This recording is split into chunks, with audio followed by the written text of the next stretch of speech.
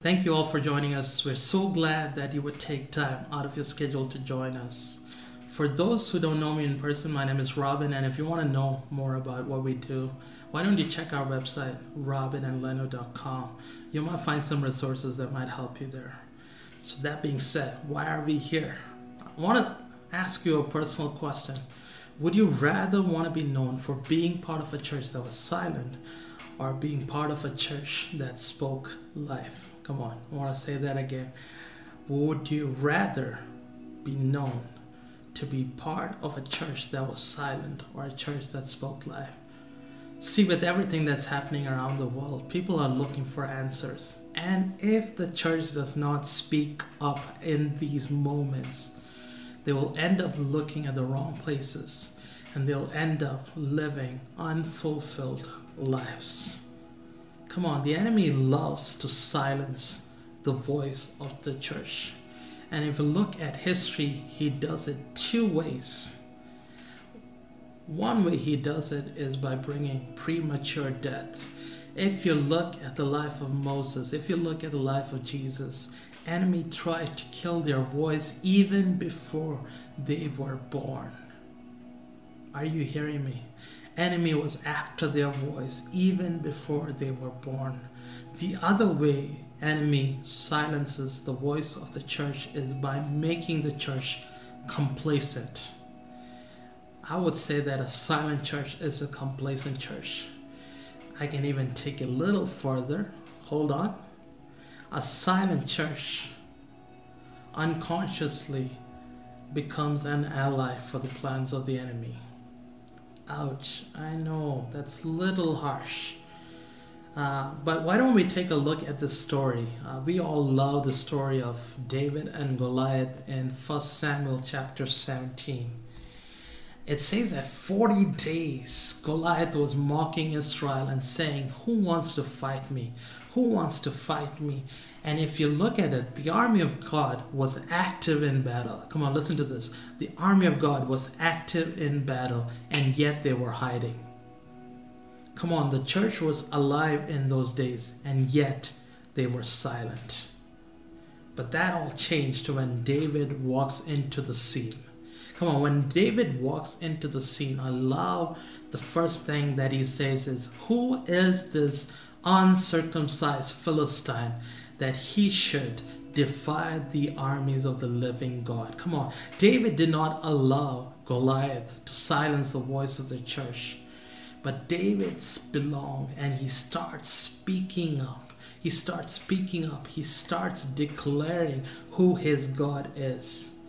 Come on, the legacy of the church was marked by the response of one man who decided that he would refuse to stay silent in moments of fear. Come on, Goliath was not able to shut the voice of the church, but in fact, he helped to expose the resilience that was within David.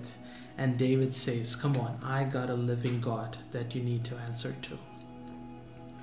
Come on, the modern church is living in the most unprecedented times if you look right now. Fear is catching like wildfire. And my question for each one of us is, how will history judge us as the church? How will history judge us as the church? Will history write about the silent church or about the church that was intentional about speaking life? Will history write about the Goliath that put the church into fear? Or will history write about the David that not only brought the Goliath, the fear on its knees, but cut its head forever? Come on, what if we stopped magnifying the Goliaths of our time and started speaking life and started speaking more about our living God? What if we stopped talking about the Goliaths of our time and started feeding the David within us? What if we stopped talking and feeding the Goliaths of our time and start encouraging each other with the words of faith and hope?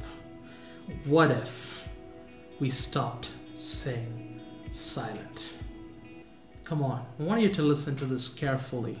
The history of our time will not only be defined by what the church said during moments like this, but more by what was left unsaid by our silence.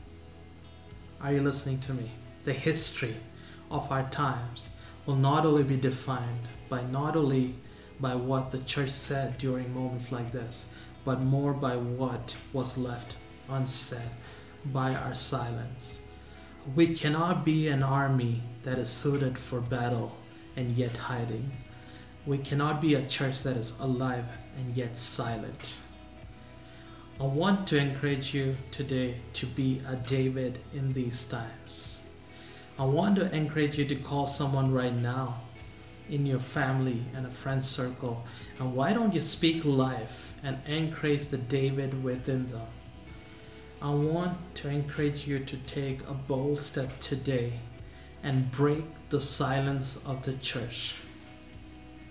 Remember, history of the church will be marked by our response or the lack thereof.